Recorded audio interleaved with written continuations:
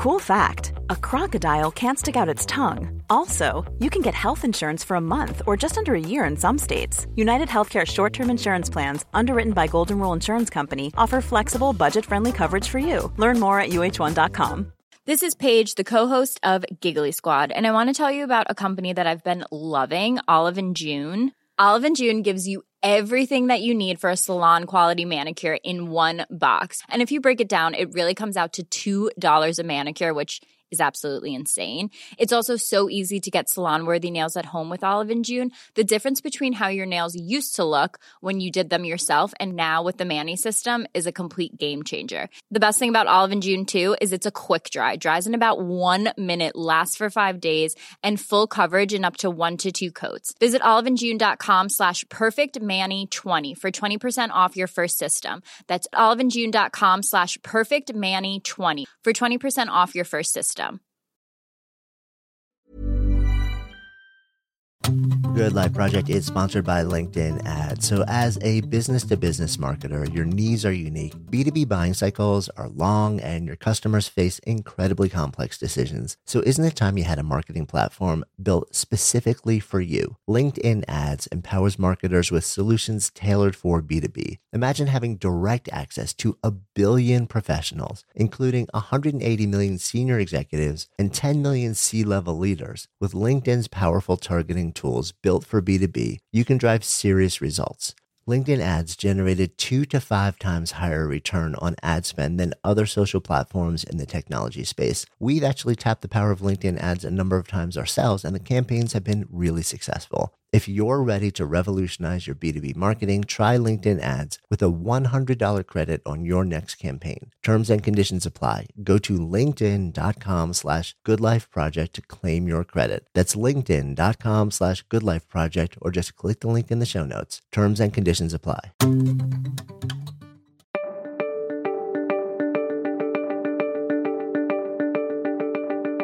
Wrapping the data in the right story can carry your message forward. You get the story right, not only will people listen to you, people will retell your story, which is what you really want. You want your story, your message to go viral.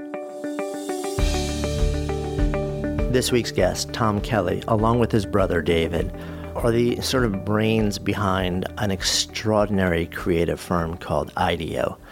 And they're known for having really not just created amazing relationships, amazing products, services, and creative ideas for their clients, but for changing the way that we think about the process of creation, the process of taking things from problem to idea to solutions to products, businesses, services, things in the world.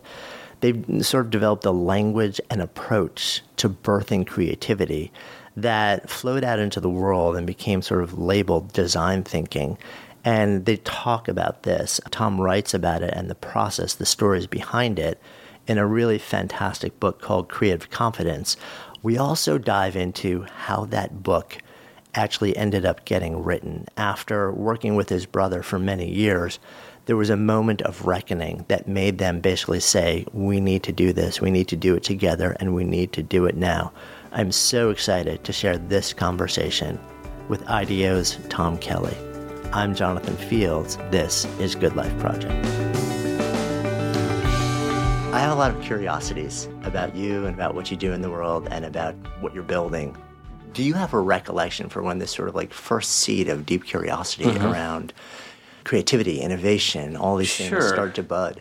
Yeah, it's not so traceable to our childhood. I mean, if you try to make a link between our current life and Creative Confidence and our childhood, it's mainly that we just had lots of room to play, right? It's the opposite of the kind of overparenting that you have today. It was like it was okay to do stuff. Right, it was okay to try to weld 2 bicycles together. It was okay to take the piano apart. It was okay to try to fix the home stereo and fail and things like that. And so it wasn't so much that our parents were trying to specifically instill creativity so much as we were free to experiment. And I really deeply believe that experimentation is a part of how we learn and explore, and we figure out, what it is that we like to do and what we're good at and things like that. So yes, we had lots of room for that in our childhood. Yeah, it's amazing that you say that because I think I'm about 10 years your junior, and I grew up outside of New York City in a small town, and I was the kid who on a Sunday, I would get my dad to drive me to the town junkyard, basically, find parts of bicycles. It'd trigger that thing, and I would come back and duct tape them together to make a Frankenbike until we drove it over enough rocks that it fell apart.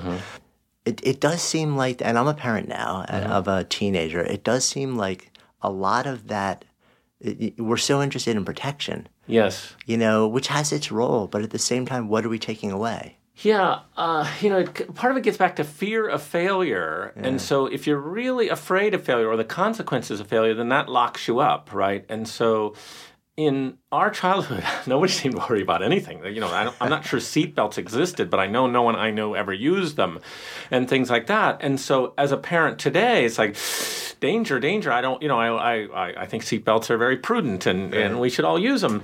But in our wanting to keep everything safe is the thing that you can't, make any mistakes along the way. And we have to learn mistakes, and of course you don't want to give up safety. But metaphorically, if you decide that you want to be a great skier, you want to be an Olympic skier, right? And if you say to yourself, I want to be an Olympic skier and I never want to fall down, you're destined never to be even a medium skier if you pursue a course of training that makes it so you never once, fall on your butt on the snow.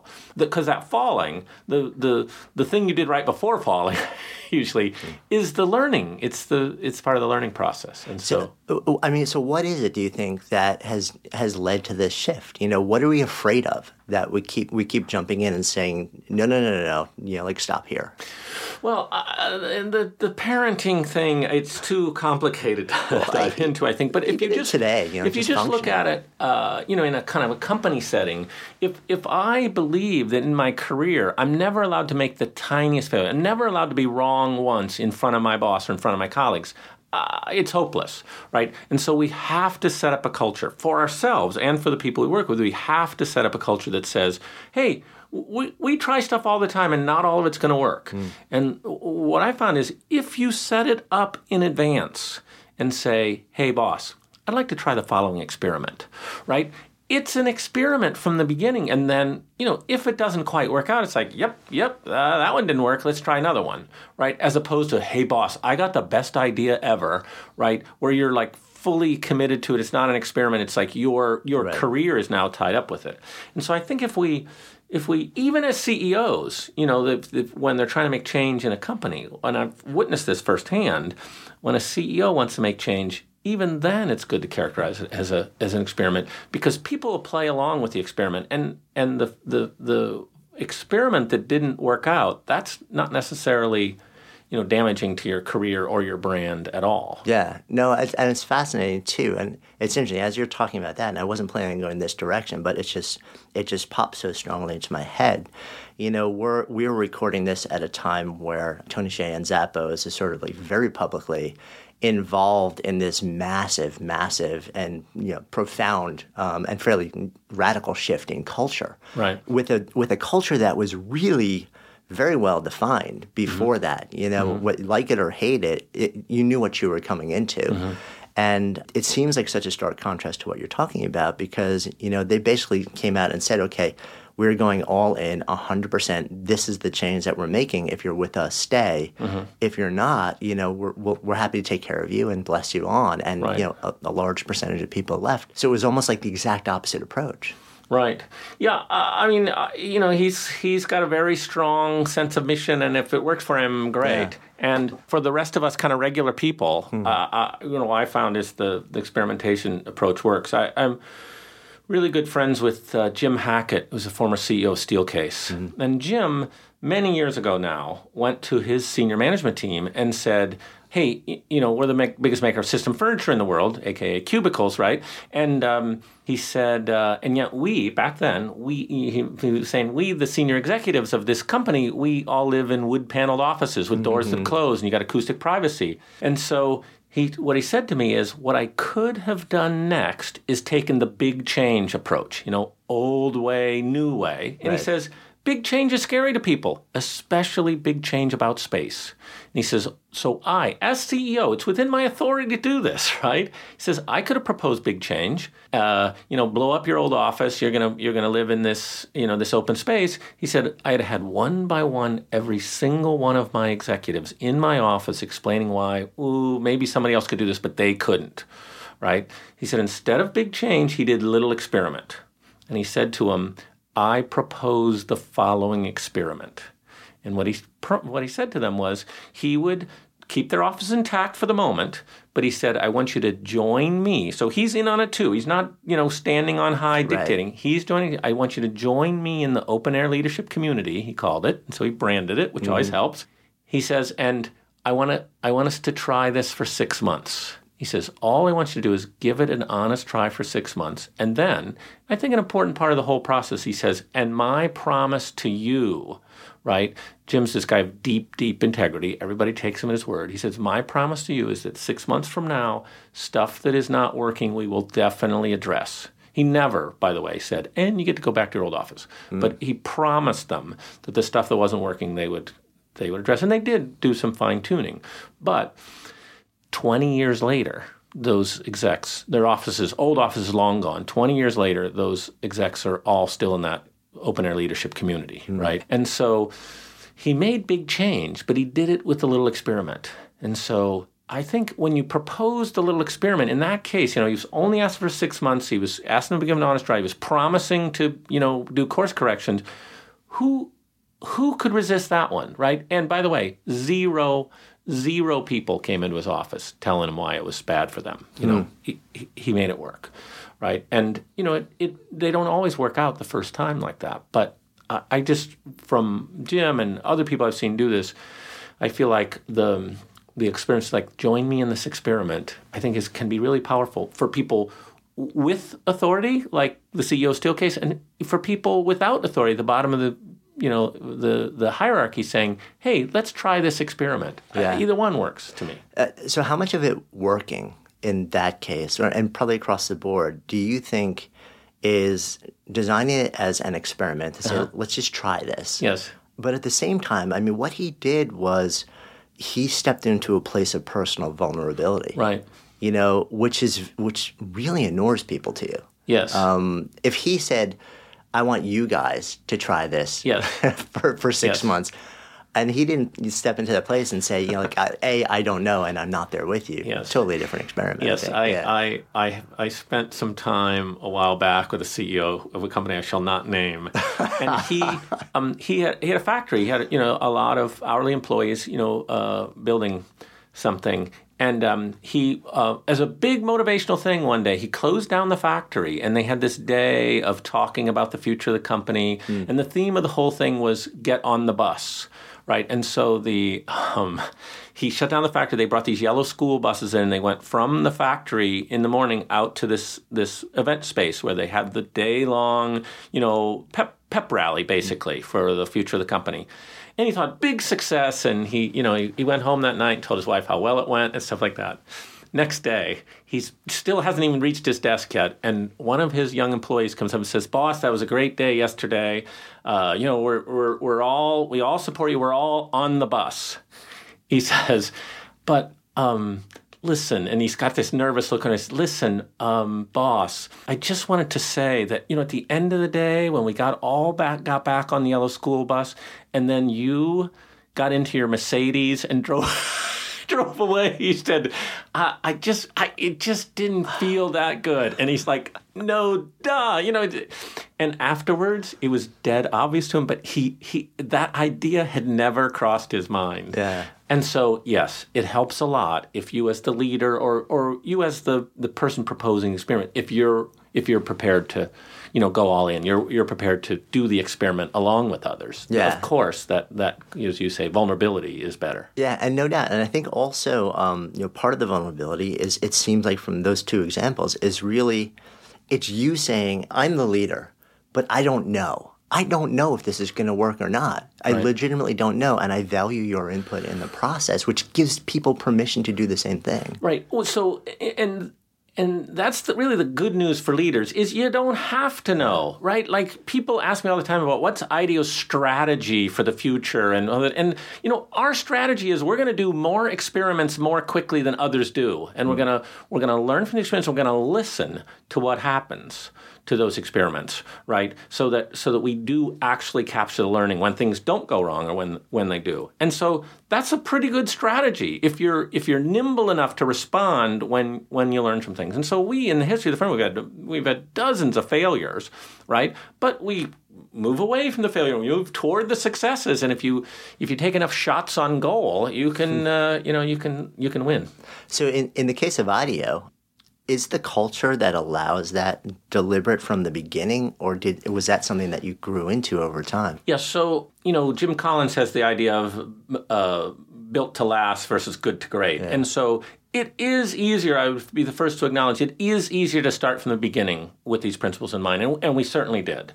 Right, the idea of experimentation, the idea of what we would call need finding, which was really now what we call design thinking, right. Which is don't even always go straight into problem solving. Find a new problem. Find the need that you want to address with your solutions. And so yes, we did. We had that from the beginning. So you brought up the term design thinking, mm-hmm. And so for those not in the know about what this is, deconstruct this a little bit. Sure. So design thinking is something we've practiced for decades at IDEO, but I think the term has just emerged in the last 10 years or so. And I believe we at least arrived at this term independently. I don't know if we're not claiming ownership on it, but we articulated the word a decade or the expression a decade or so ago to describe the mindset that a designer uses in solving a problem, right? And the idea of design thinking is that it's a mindset that goes beyond a physical object, designing a product or a service or something like that you can use design thinking to apply to really the most complex problems in the world, right? And so there are many elements of that, but I would say some key themes in design thinking approaches is, one, you start with empathy, right? You look at the humans around you, and this is true in the business-to-business world as well as the business-to-consumer. It also, by the way, applies in the nonprofit world, right? And so you look at what are the human needs we're trying to address? Who's got a problem with the status quo? Where do people have insecurity? Where do people get lost? What are the problems that maybe they have that they haven't even articulated yet? You'd call those the latent needs, right? And so the one element is that starting with empathy. Another element is the one we were talking about, which is experimentation, a philosophy that says you learn by enlightened trial and error. And if we're going to learn by enlightened trial and error, we're going to do lots of experiments, and we're going to try to do those experiments as quickly and as cheaply as possible, because we can't slow the whole process down for more experimentation. We have to do it with a rapid cycle, right? So there's the empathy, there's the experimentation, mm-hmm. And then one element of it is once you've found something that you deeply believe in as a solution,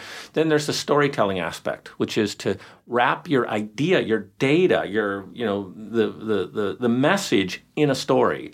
And it took us a long time to figure this out, actually, but data doesn't speak for itself very well. We were very technically based in the early origins of the firm. It was all engineers, when I joined. And we thought that stories were what you used when you didn't have data, otherwise known as bull, right? But now we believe that since the data doesn't speak for itself, wrapping the data in the right story can carry your message forward. You get the story right, not only will people listen to you, people will retell your story, which is what you really want. Yeah. You want your story, your message to go viral. I love that. So the three big things that you talked about were empathy, experimentation, and story. Right. And I know we can deconstruct it a little bit more, but I think those are three sort of like big buckets to explore a little bit. Sure. You talked a bit about the experimentation. Empathy is fascinating to me. So I've grown a few of my own small businesses, but I also spent a lot of time training as a copywriter. Right. And one of the things that you learn early on is you write to one person. Right. And you can't write to one person mm-hmm. until you really get into their life and their head and like everything about them.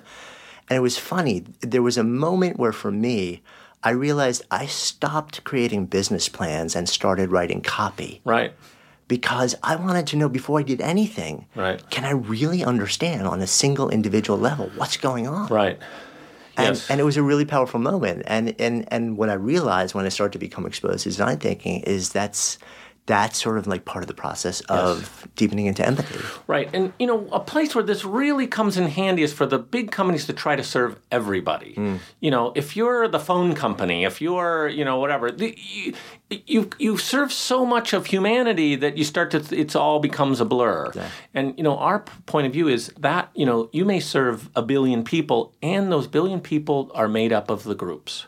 Right. And so, we're currently redesigning the voting system for the County of Los Angeles. I think it's the largest voting county or largest number of registered voters or something in America. And it's everybody, right? But what we've tried to work on is the idea that everybody is these component parts. And let's think about the people who most need our help. The people with limited abilities, the people with sight impairment, the people who have English as second language. And let's see if we can't design an experience that is great for them, and in making it great for them is great for the others around them as well, right? And so breaking this kind of universe of people down into component parts really we found to be helpful to develop empathy. Our clients are all interested in big data, right? And big data, that really informs decision-making, but you start to lose track of the fact that these are humans underneath the data. And so we have something we call hybrid insights, which is taking the big data, but then personifying it.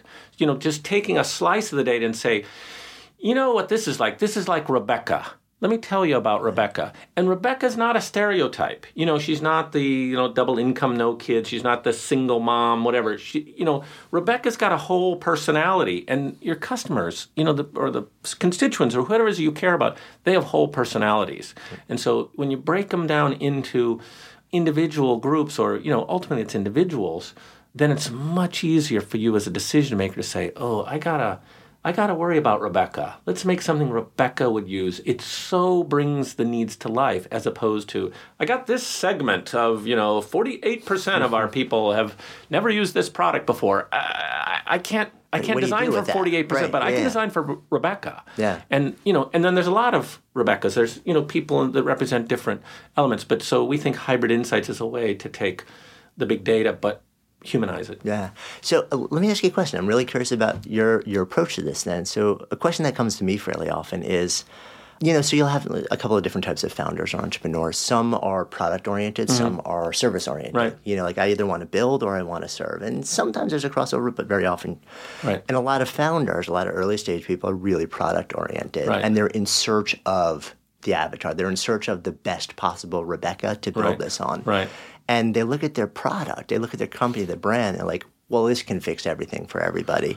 And then they'll look and, drill it down. Like, okay, I have 100 people. How do I choose the one out of the universe of people that I know this could profoundly impact? If my best option is to start out by speaking to one, how do I figure that out? Yeah, it's not even so much that we're targeting one. We're looking at a series of individuals to try to get inspiration. And so the experiment is really, it's not so much I'm designing for Rebecca, but I got an idea from Rebecca that I want to build into our next experiment and see if people besides Rebecca, like, we did a project several years ago for Bank of America. And it was aimed at a specific target market. I think it was baby boomer women. And we studied them. And we sat in their homes and we had them balance their checkbook. It was actually this group of people we were trying to learn from, was still using their paper checkbooks at the time. And we learned a lot from those baby boomer women. And we designed something with them in mind. But we didn't know it was going to be successful. But our client, Bank of America, put it out on the market. And the product was called Keep the Change. It was a way that you use a B of A debit card. And every time you use a debit card, it would round up to the nearest dollar. And then what was left over would go in your savings account. Right. And so for the baby boomer women, it both gave them simplicity in their lives, because now they have a bank statement that is all whole numbers, right? Because it's rounded up, right? And every time you use that card, you had this kind of heartwarming feeling. Every time I use this card, I am saving towards my retirement, right? And that turned out to really resonate with baby boomer women and about 1 million other people who signed up for it. But so we did get the inspiration from them, but it was certainly our hope that getting it right for them would expand, be more robust. In the history of innovation, this is not a design from IDEO. Procter & Gamble, this is like 20 years ago, completely redesigned their liquid Tide bottle, and they redesigned it for arthritic hands. The elderly people were having trouble opening up that little tiny cap on the top. And they made their cap about like 4 inches in diameter. It also, serves a measuring cup and stuff like that. But the inspiration for that was arthritic hands. And guess what? Everybody liked that cap. Yeah. They have never gone back. Everybody, and then it's been copied as well. It's better for everybody. It's like, the OXO Good Grips kind of thing. Right, and now that's almost like a hipster tool. Yeah, which exactly. It is amazing.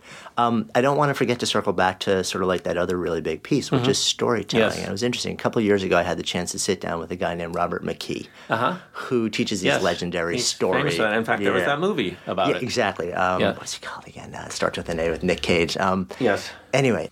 And we got onto this topic of, I was asking him, I said, he's very well known in the fiction and in the film his book world. Is actually called Story, I think. Called Story. He's like the story guy. Yes. And I asked, have you done work with this in the context of companies? Yes. And he said, yeah. And he said something which fascinated me, which was that the interesting thing is that if you get up on a stage or if you're in a room pitching an idea, and you use story versus slides versus data, he's like, the thing with data is that somebody who comes in a defensive posture and doesn't want to accept the idea, they can sit there and they can go data point by data point in your presentation and formulate the argument against it.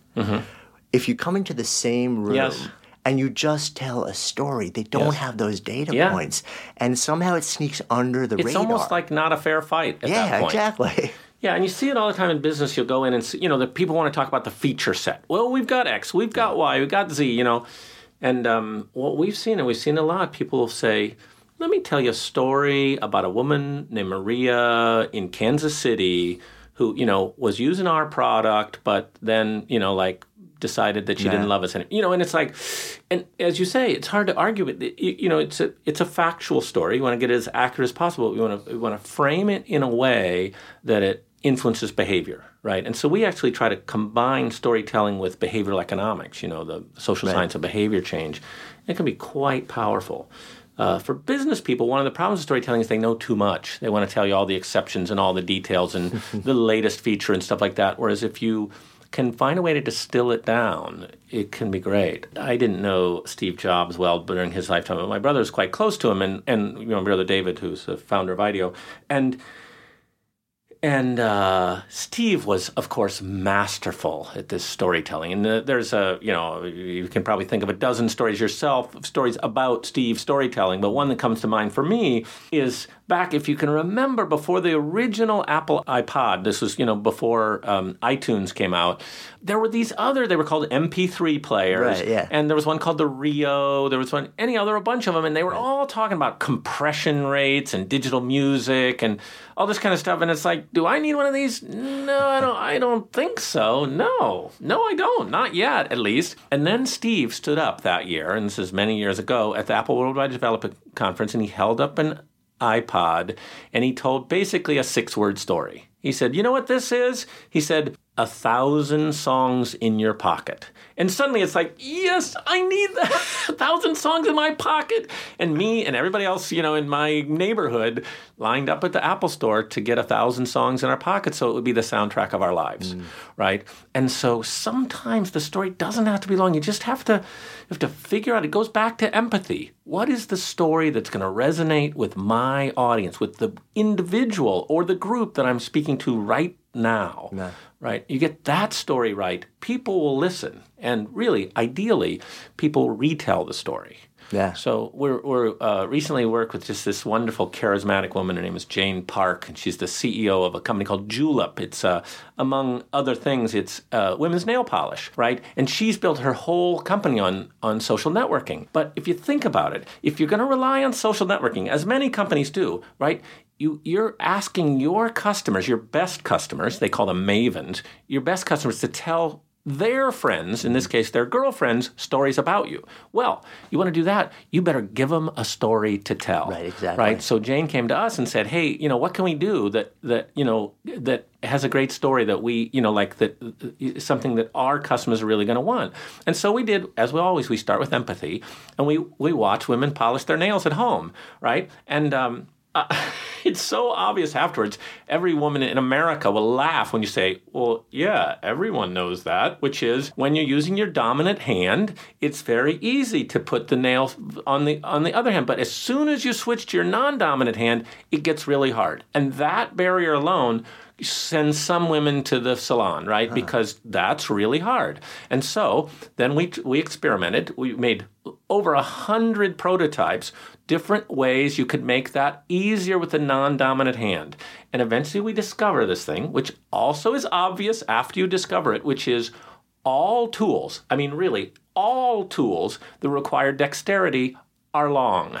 Pencils are long, scalpels are long, whatever. And meanwhile, we got this little tiny dinky cap on a bottle, on the nail polish bottle, and you're holding that with just your two fingers between your thumb and your forefinger. This is not dexterous, right? And so we created, with the help of the folks at Julep, this thing. It's called plie, and it's really long. And by the way, it articulates a little bit. I actually have one in my briefcase, but I don't have it right here. And so that you can, with your non-dominant hand, you can hold it and rest it on, the space between your thumb and your forefinger, or you can turn it. It kind of twists and articulates, and you can use all of your fingers in a kind of a sideways motion.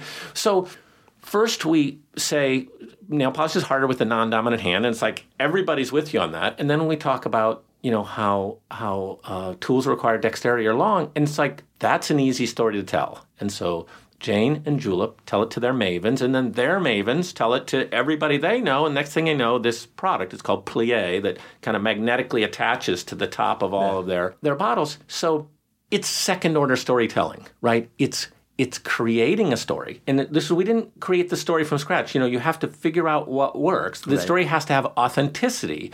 You create a story, you basically gift it to others so that they have the chance to tell that story again. Yeah, and it's beautiful. Are you familiar with Jonah Berger's work on Contagion? He's at Wharton, I think, actually. He analyzed something like thousands of the most emailed articles from the New York Times to try and find commonalities. And he came up with 6 different elements. Two of them tie so closely into what you're talking about. One is just story. People share stories like crazy. One of the sub-drivers, what he found, was that they share it because they want it. It's about social currency. Right. They want credit for being the person who found the cool story or the cool thing behind the story, and they want it's like that gives them that sense of belonging and position in the tribe. Right. Sure. Well, so in fact, at Julep they call them mavens. That's what a maven is the person you seek out. Like, hey, I'm buying a new pair of slacks. What color's good this year? That the person who knows the answer to that question has always been called a maven, right? And so they've just adopted that term to say you're going to be the experts among your community. And so it is kind of a gift if you as a company or you as an individual can empower other people to play that role. That's great, and they will hopefully love you for it. Hopefully. So, and what occurs to me also, zooming the lens out, and this is something the more I've sort of explored design thinking and looked at the process, and so part of my bigger exploration is how do you live a good life, and we'll kind of circle around to that at the end. But this process, when I look at the sort of like the overarching frame of design thinking, is fascinating for business, but universally applicable to pretty much life. Sure, absolutely. This is solving the things. It gives you a process to move you from one place from A to B in a really powerful way. Yeah. So I have these 3 books, and the first 2 are quite successful, but this third one's totally different. Because people reach out to me and tell me about their life, right? And they're not afraid to use the word "change my life" and stuff like that. So I've hundreds of these, but the one that stands out in my mind is I was in Iceland. Had the best-selling book in Iceland for a while last year because if you go there, it's a tiny country. It's easy. If you put a little effort into it, you too could have the bestseller in Iceland for sure. Anyhow, we're there to launch the book. And go out to dinner that night with this group of people, including the translator of the book. And I got talking about, I gave like half a dozen examples of cool emails I've gotten from people, in response to the book. And he says, to the table at large, he says, yeah, that's fine. He said, but he says, I know you've gotten a nice message from a lot of people, but he says, I don't think anyone in the world is going to get more value from this book than my 14-year-old son. And I said, really? I said, I find that hard to believe. I said, first of all, the book came out today. You're not saying your 14-year-old son has read it already, have you? No. He says, I read it. It's like, okay. I said, I hope you read it. He says, well, let me tell you my story, right? And his story was not about business or commerce or, whatever. It was about life, right? He says, I'm halfway through your Creative Confidence book, and my son comes to me and says, Dad, I'd really like to have a new computer. I'd like to have a MacBook Pro. And he says, I told my son, I'm sorry, we just can't afford a computer right now. And he said, that would have been the end of the conversation, except, he says, I'm translating a book called Creative Confidence. So he said, I said to my son, let's sit down with this. Let's brainstorm a little bit. He says, let's try to answer the question, how might we make it so that you could earn your own money? You could buy your own computer. He says, we talked about a bunch of ideas, but his son said to him, hey, Dad, there's that lawnmower kind of thing in the basement. He said, maybe I could fix that up, and then I could go door to door and, work in people's yards. And he said, again, he would have said no. His son's 14, didn't know anything about, internal combustion engines and stuff like that. But he says, Creative Confidence. He said, I said to my son, just stay away from the, the blade. I want you to do this safely, but you give it a try. Right? He doesn't think anything more about it. That's going to be the end of the conversation. But a few days later, he hears that motor spin to life in the basement. His son is somehow, he figures YouTube, he's not sure, figured out how to fix this thing. And he says, and then my son became a lawn mowing machine. Went from door to door to door. He said, your book just came out today. He said, but my son already has his computer. Right? And so he tells this story to the whole table. And I thought, what a sweet story. But that wasn't the story. The story was the follow-up. We're going away out, and there's a guy, I don't even know his name. I'm sure I could look it up. But, we're getting up from the table in Reykjavik, Iceland. I'm thinking, okay, I'm never going to see this group of people again in the rest of my life, right? He comes over to my wife and I, and he says, he said, I always read about those inspirational parents. But he said, just seemed too hard. He said, I never had the material. I never had the content for it. He says, I got the content now. He says, I'm going to be one of those parents. Right? And so it wasn't about business, it wasn't about commerce, it was about life. And I thought, wow, how great that I was able to help make that happen in his life, but how great also that I got the chance to hear that, from him, to share his story back with me. Yeah. And so, as you say, it's really, at its best, it's about life.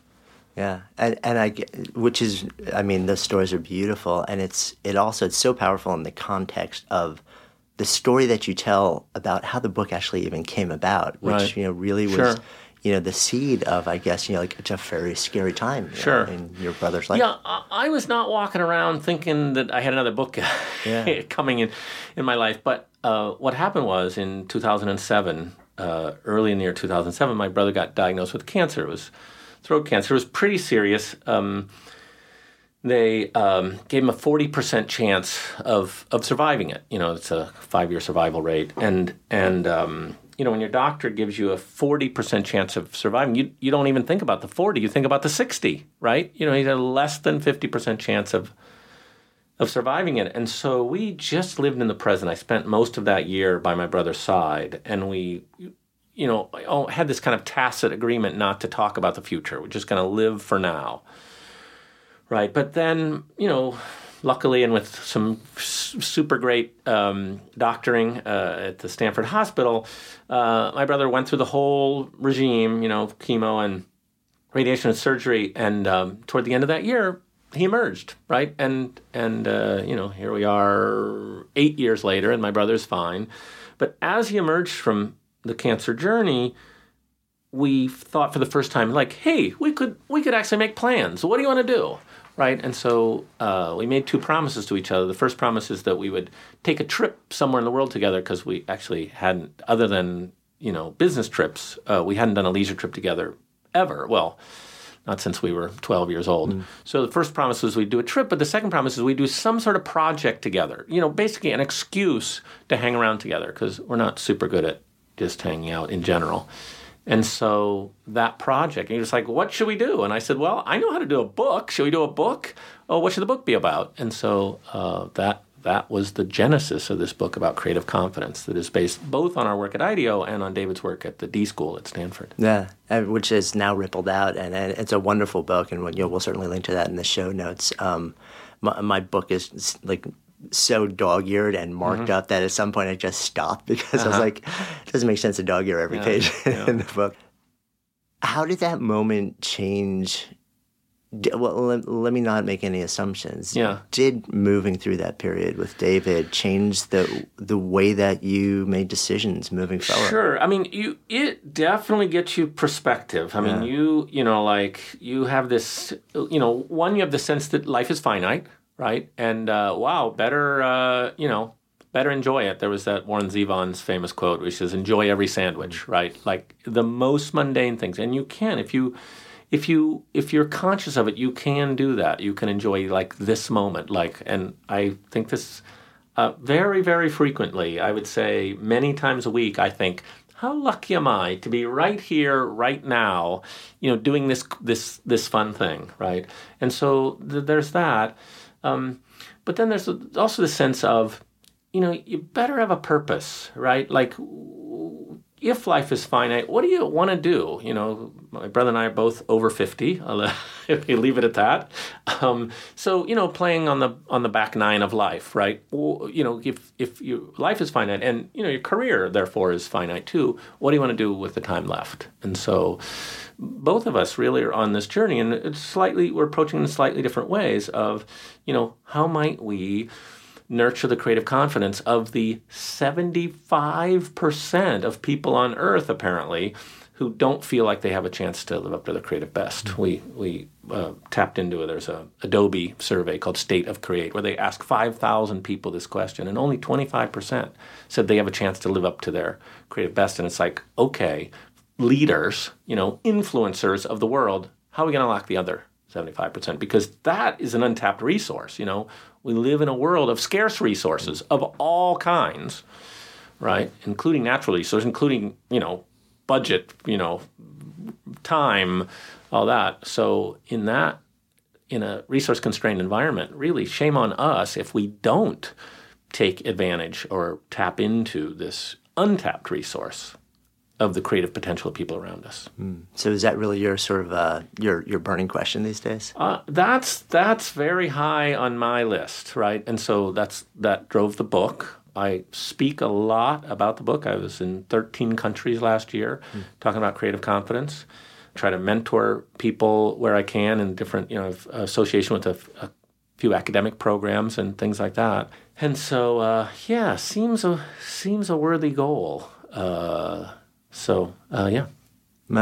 on the one hand, it's so powerful, and to think that, on the other hand, it's almost sad to think that, such a vast percentage of the population feels so incapable of tapping what they feel, they're capable of. Right. And when you talk to them, sometimes it's a constraint. It's like, well, my boss doesn't want to hear that from me, right? And, so sometimes it's not, they don't feel like it's in them. They feel like it's situational, right? And so I get to speak to those bosses and I say, hey, look, tap into this. We're not saying all their ideas are good, by the way.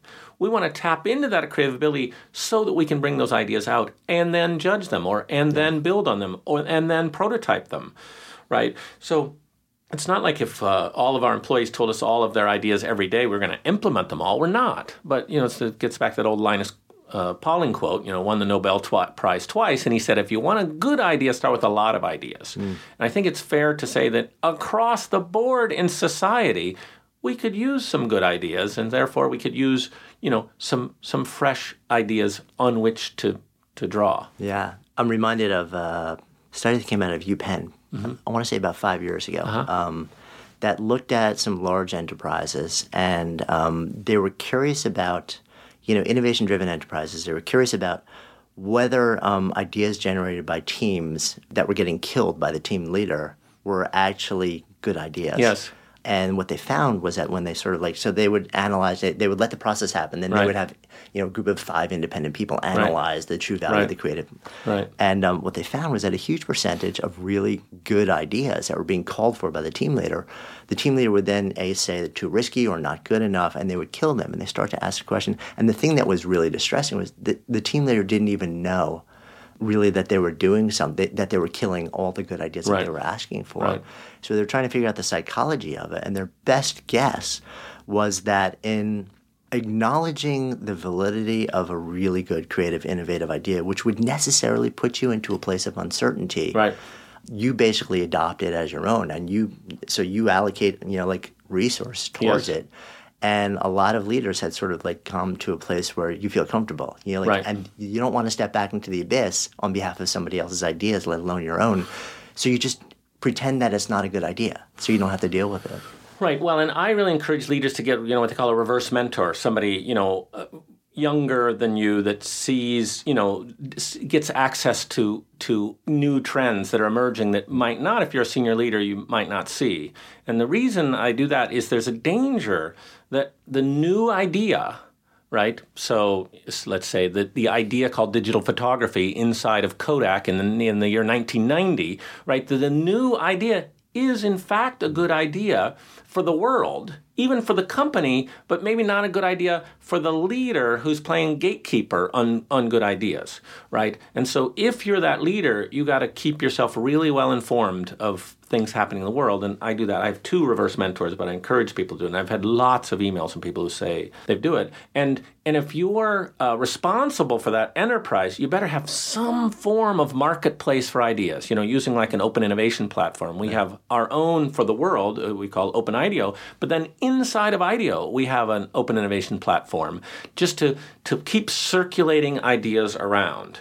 So that, if you're in a leadership position, you don't just talk to the people sitting next to you. We're a global enterprise. We're spread all over the world. I want the smart young employee in Munich or Shanghai to be able to have their idea, come across our desk too, right? And so we do that with an open innovation platform. We'll put a question out across the company. It's like, well, what do you think? Yeah. Right? And so you have to kind of systematically seek those out to get away from the bias of the individual. Yeah, and again, my mind zooms the lens out, and I'm thinking, great concept for business and your career, your vocation, but great concept for life, too. Yes. I mean, create this just on your own outside, to help you make the really powerful decisions. We all want to be refreshed and on top of things and, have some like currency in the moment. And so, I mean, there's a million ways to do that, but one way that turns out to be really effective is to have somebody that you systematically seek out. The same person over and over again. I've been working with one of my reverse mentors for more than a decade, and they just make me smarter. They, point out things like, hey, Tom, you should really look into that. And conversely, they'll say, I don't think you need to worry about that one, right? Which that's really valuable, releasing me from the obligation of trying to figure out a new app or something. Like, no, I don't think that one's for you. That's great. That's just as useful as you better figure out Twitter, or whatever whatever the thing that they want me to focus on. So, I love that. Very useful. So I want to be really respectful of your time. So let's come full circle. So the name of this is Good Life Project. So if I offer that term out to you, to live a good life, what does it mean to you? What comes up? Well, live a good life. I mean, a part of it is about appreciation. A part of it is about kind of enjoying what's been set in front of you, whether it has to do with great wealth or great interest or whatever. And, just appreciating where you are now, because I see, I know some really wealthy people in the Silicon Valley who don't seem to appreciate it. Like this.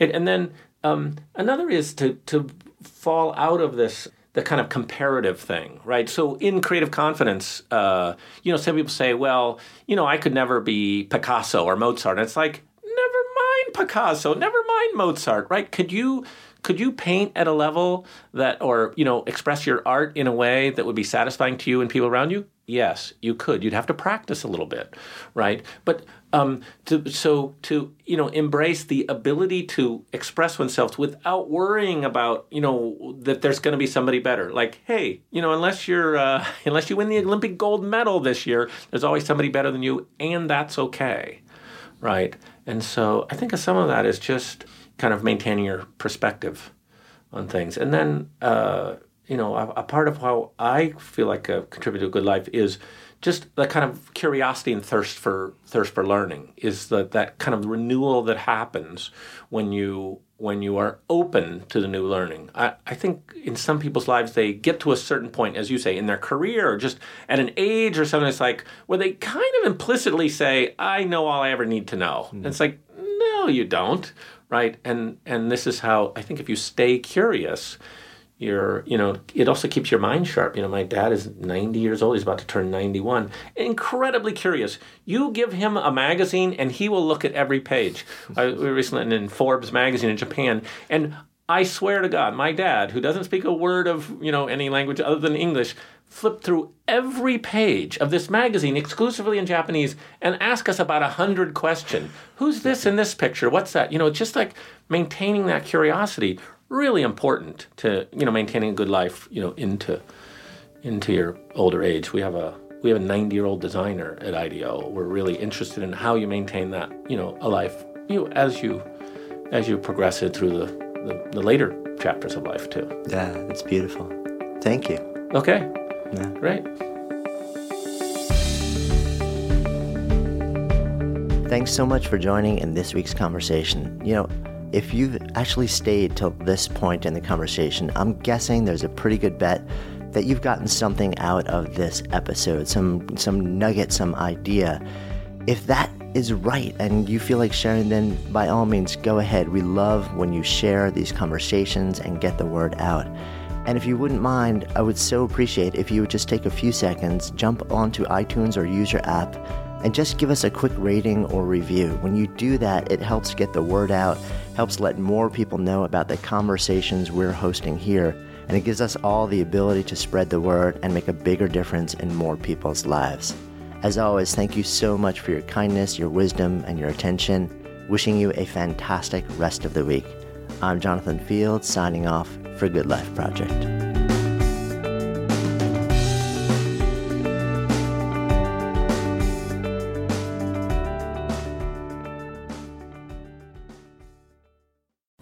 Good Life Project is sponsored by Lexus GX. So have you ever owned something that inspired you to just up your game? For me, it was this high-end mountain bike. I love the ultralight frame, the suspension, the precision gearing, and I realized it deserved to be ridden to its full potential. So I started training harder so I could experience the joy it could give back to me. And it paid off. That bike helped me discover just new levels of performance and straight up joy. When we own exceptional things, they inspire us to do exceptional things. The all-new Lexus GX has an exceptional capability that will have you seeing possibilities you never knew existed. Its advanced technology and luxurious interior mean that wherever you go, you'll never go without. Imagine tackling rugged landscapes with the available 33-inch all-terrain tires and multi-terrain select, then unwinding with the available front-row massaging seats. This is a vehicle that inspires you to go further, to live up to its full potential. So why settle? Live up to the all-new Lexus GX, luxury beyond limits. Experience amazing at your Lexus dealer.